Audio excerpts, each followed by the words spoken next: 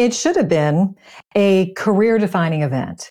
I was asked to host an hour-long show that was going to be tracking a major event that was going on in the city where I was living. Well, it was a career-defining moment, but not in a good way. This is conference season. This is company kickoff season. And a lot of you may have been asked to have a career-defining opportunity to speak. And I want to ensure that you prepare for those moments in a way where you don't experience what I did. I want your career-defining moment to be a positive one. Hi, I'm Karen Reed. I'm a 4-time author, Emmy Award-winning broadcast journalist, and communication expert on helping people to own the room, whether it be a physical one or a virtual one. Welcome to Speaker Dynamics.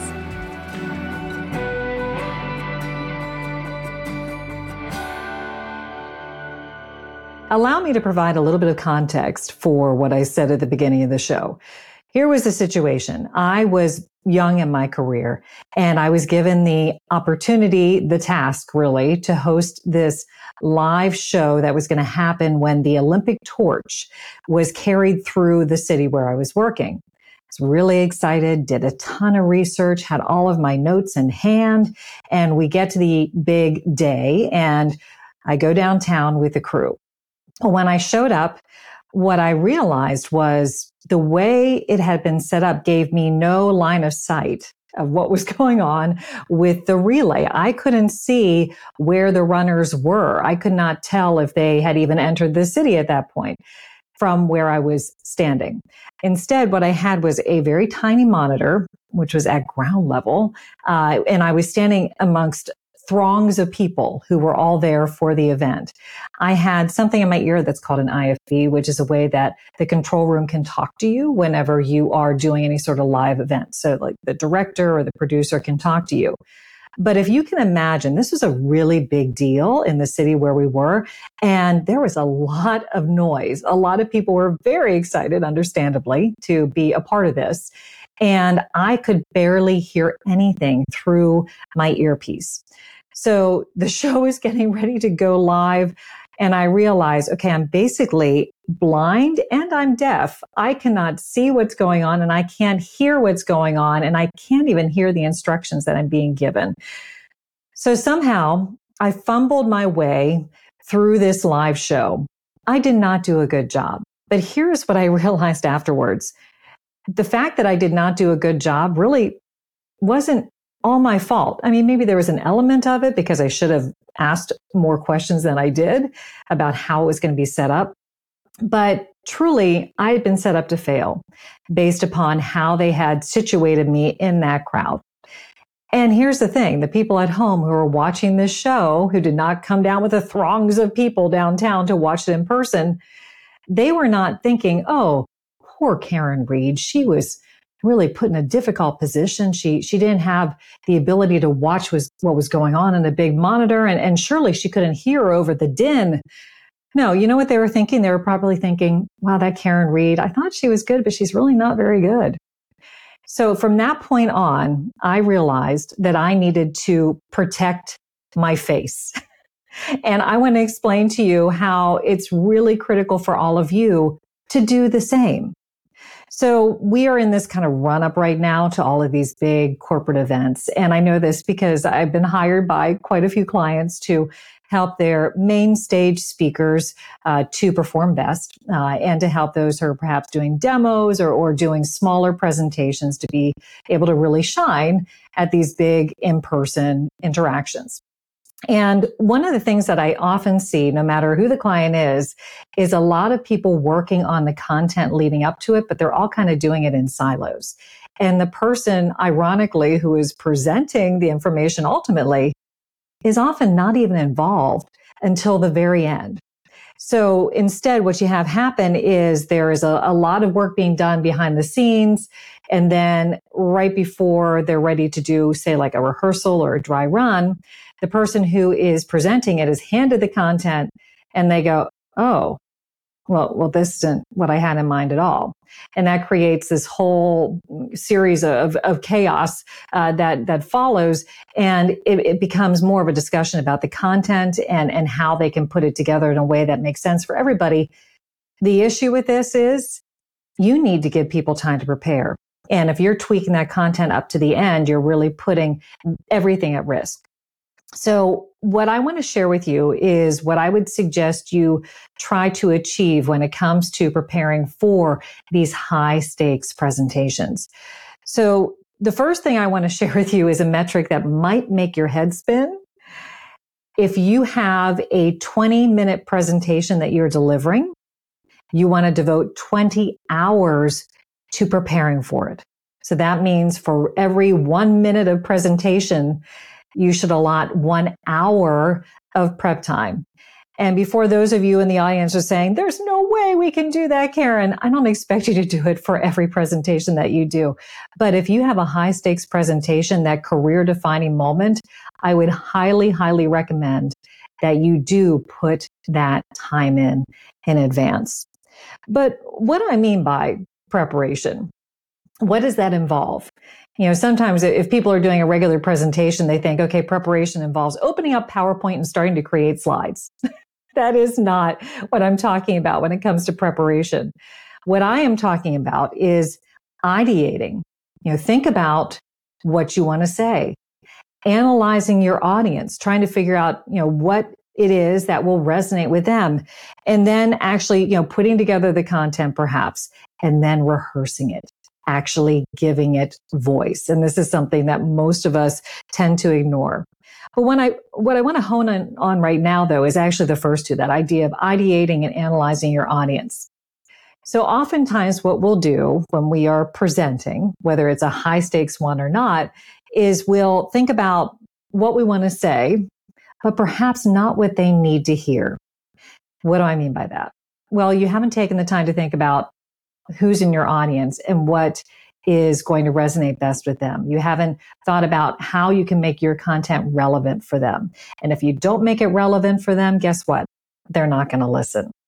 So why is it necessary to go through this process of analyzing your audience? Well, it gets back to this concept that I first read about in the book Made to Stick. It's by Chip and Dan Heath, and it's truly one of my favorite books regarding any sort of content preparation or presentation prep.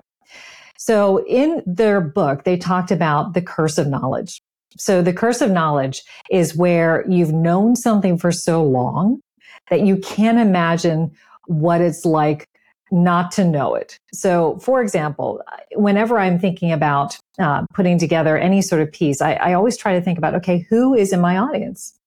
What do they care about? What is valuable to them? Because if they don't care about it, they're not going to listen. So the first thing that you want to do in order to defeat the curse of knowledge is to ask yourself, who is in your audience? And I want you to go beyond just names, go beyond just their titles. I want you to think about what experience they bring to the table. What is their area of expertise? What is the thing that's going to make them sit up and listen? So once you've answered that question, who is your audience? Then I want you to think about the next one, which is, okay, based upon that audience, what are their blind spots? What are the things that they need to know that they may not know? And this gets back to the whole curse of knowledge.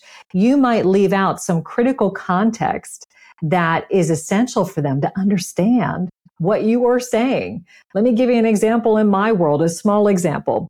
If I'm talking to people about what I did in my early career, if I am talking just to an audience that's based in the United States, I can say, well, I began my career in broadcast news and I worked primarily for NBC. And then I can stop. But if I'm talking to an audience that is global, I know that if I talk about what I did for my early career, I have to say, well, I began as a broadcast journalist. I worked primarily for NBC, which is one of the major networks here in the United States. I have to add that extra bit of context about here in the United States, major network, in order for people to understand what NBC is. So as you are thinking about your content, thinking about pulling that together, what are some of those blind spots that your audience might have that you need to be aware of and then address? And then the third thing that you want to do when it comes to analyzing your audience is ask yourself, what do I want them to learn? It's so funny. It seems so basic, but oftentimes we don't think about it because we're so focused on preparing the content that we want to share.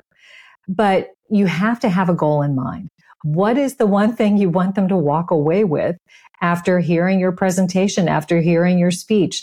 And this is what I would call your core message, like the one key takeaway that you'd want them to come away with. Think about what that might be, because that is going to determine what you include in your presentation and what you do not. So that audience analysis needs to happen first before you do anything else in terms of preparation. Maybe it's a conversation you have with yourself if you're the one who is preparing the content. But a lot of times you might have other people who are helping you with that process. So this conversation needs to be had with them early on in the process. Don't wait until the day before that you're going to go into the rehearsal and realize that what they had in mind was definitely not what you had in mind. Set some time aside well before the actual live event to talk about, okay, how can we make the most of this? What do we need our audience to hear, and what do we need them to understand? So we're going to go deep in another episode on how to structure your content and make it memorable. But right now I want to zoom ahead. I want to zoom ahead, and we're going to assume you had this conversation about who is in your audience, what are their blind spots, what do you want them to learn, and that you went through the process of creating this beautiful package of presentation content. Your job at this point is to figure out how you present best and how can you manage the technology and the setup in the presentation space. So let's talk first about how you can figure out the way you present best. There are a couple of different things that I see people do. Some people like to have a full script that they are using when they are, I'm just going to say, up on stage. This is easier to do if you have a podium, because if you have all your papers sitting out, it will not be apparent because you can have them placed on the podium and you can kind of work your way through your script. Another quick tip on that, if you're using a full script, do not staple the pages together because it's really awkward whenever you see somebody flipping the pages up on stage. Instead, what I would recommend you do is don't have them stapled, but then also kind of slide the top page from right to left, and you can smoothly do that transition. And if you're afraid that what happens when you drop all your pages and they aren't in order, another hack that I would suggest you do is take a Sharpie, write the number of the page with a circle in the top right-hand corner. It's a quick, easy reference for you. So if those pages do drop on the floor, then you can easily reorder them. So that is the one way that people find comfort in presenting, is having a full-on script. The other thing I see a lot of people do is use bullets. And bullets are honestly the way I prefer to present, and the way I would suggest you try to get towards presenting. The reason why is whenever you're working off a script, if you are working off, a full page, you're typically going to be reading it. And it's very hard to sound authentic when you are reading. We'll do another episode on how you can kind of get past that. But for now, the majority of us cannot actually sound authentic whenever we are reading off a page. The other thing that is worrisome is if you are using a script, sometimes we have a tendency to focus on articulating the words in a certain order, as opposed to delivering a message with conviction. So if you're working off of bullets, you're focusing more on delivering the concept as opposed to certain wording. And it also gives you the ability to express yourself in the words that come to you in the moment. So that's why I'm a big fan of bullets. What I have seen lately from some clients is they try to do this hybrid where they'll take a full script and they'll say, oh, but we're just going to use bullets. But instead of making them short bullets, they make them into full sentences. So basically they just take each sentence from the script and then put a bullet beside it. that's really not accomplishing the goal. It's still, in essence, working off a full script. So if you work in bullets, make the bullets short enough so that you can quickly glance down and get the gist of what you're trying to say, and then allow yourself to make the concept come out in the words in the moment. So figure out what works best for you. I am not a fan of memorization. I think that's very difficult for a lot of us to pull off. And it also can be very anxiety producing, because if you lose yourself in your train of thought and you're memorizing the entire thing, it can be very difficult to get back on track. So I like having presentation helpers. For me, that is just a safety net that is necessary in order for you to have confidence going into a big high stakes presentation. The other thing you want to consider is, okay, what is my presentation environment going to be like? So, for example, will you have a podium? If you don't have a podium, maybe you think, okay, I probably don't want to have a whole stack of papers that I'm carrying up on stage with me. Maybe I want to use something else. Oftentimes that something else is something called a confidence monitor. So a confidence monitor is basically a monitor or two, sometimes three, depending on the size of the space, that is up on stage or just below the stage. Sometimes it's even hanging. It depends upon the setup. That allows you as the speaker to be able to see your notes, but it's hidden from view from the audience. So confidence monitors can be really helpful because it gives you that extra level of security and comfort, which is why they're called confidence monitors. But they also can be situated in a variety of ways. They can have a whole bunch of different kind of content on them. So, for example, you could be just one of your slides to be in the confidence monitors. Maybe you're really comfortable just speaking to the slide that you are going to be sharing with the audience. It also can possibly be a place where you put those bullets. Or maybe, I don't recommend, but maybe you want to put the full script in there. Regardless of what you have in the confidence monitors, what typically will be required is somebody to move the content forward. Very rarely do you have just one slide when you're doing a big presentation. Very rarely do you have just one page of bullets. Usually it's a series of things. So you have to figure out, okay, who is going to be controlling that? I am a control freak when it comes to moving through my content. I like to move my own slides. I like to be in control of all those things that are helping me to be a good presenter. That is not always the case for all of you. I know that, but keep in mind that this is another factor that has to go into the equation of your setting yourself up for success. If you have somebody who's going to be controlling your content, make sure you're very clear on when they should be moving things forward, because you don't want to be in a situation where you need the slide to be moved forward, but they haven't, and then you actually have to call it out. That's uncomfortable. Here is my pet peeve that I see with a lot of clients is they'll have a lot of cooks in the kitchen on the content who will be wanting to add another thing and another thing and another thing to the recipe up to the point where it's being served. And honestly, that's not fair. That is not fair to the speaker. It's not fair to the presenter. I want to share with you a story that came from a client situation where there were too many cooks in the kitchen and I was not given adequate time to prepare. I was asked to moderate a panel discussion of these experts in the financial world. And we're talking about one of them was a Nobel Prize winner in economics. The audience was full of Wall Street financiers. And let me tell you, my knowledge of the financial industry is pretty thin. But I was assured, oh, Karen, you will have a full script and we will give you all the questions that you can pose to the panelists. And I thought, okay, great, I can do this, no problem. And I practiced leading up to this big event, even though I was a little bit nervous because it was certainly, very high stakes. And I get to New York, which is where it was held, and I'm going up on stage, and the person who was in charge of the event handed me another script. And they said, oh, we made some changes. And I had zero time to take a look at it. I had zero time to practice it. I had zero time to even process if I knew what all those acronyms meant. And I went through the whole moderation process. I did okay. I certainly did not do great, but I was put in a situation where I was not given adequate time to prepare to do my very best. I don't want this happening to you. So what I would suggest is that you steal a practice from the theater world, which is where they freeze the show. So the reason why you freeze the show is that you want to give the actors an opportunity to really practice it and rehearse it well. So when you freeze a show, it means that no more changes can occur. So I want you to think about how you can freeze your presentation. Set a deadline.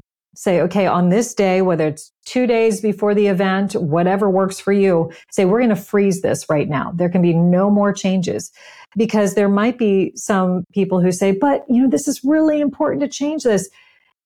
What is really important is that you can deliver it with impact and influence. And if you don't have adequate time to prepare, you're not going to be able to accomplish that.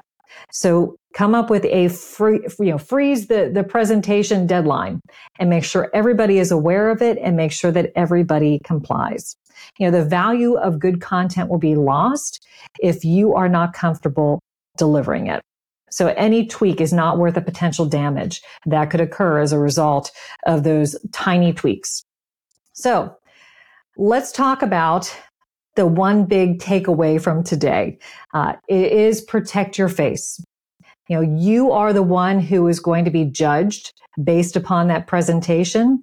Nobody's going to care if you were not given adequate time to prepare. Nobody's going to care if they didn't, check with you in advance to make sure that you were happy with how they were structuring the message. They're just going to judge you. So you need to protect your face, which means that you need to prepare. Preparation is everything. Take the time to do it right. Remember that metric.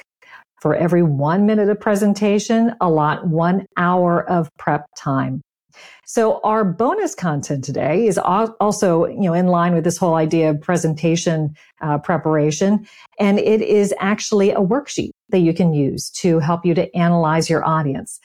If you would like to access it, you can download a copy by going to speakerdynamics.com/bonus content. So for that audience analysis worksheet, go to speakerdynamics.com/bonus content, and feel free to share it with your colleagues as well. So this episode is focusing on protecting your face. The next episode is focused on part of your face. It's actually focused on eye contact. And this is much more complex than it's ever been because we have so many different ways that we are interacting with our audiences. Making eye contact with people in person is a whole lot easier than making proper eye contact with people on the other side of the camera lens. And guess what? Sometimes we have to do both at the same time. So I want to devote the next episode to helping you to figure out how to make good eye contact in our modern, complex communication environment. So you do not want to miss it. Speaking of not missing things, if you want to make sure that you are notified of every time one of these episodes drop, please make sure to subscribe to Speaker Dynamics Own the Room and give us a follow. And also, please let your friends, your family, your colleagues know about us. We'd love to start building a community here. So thank you so much for listening. Until next time.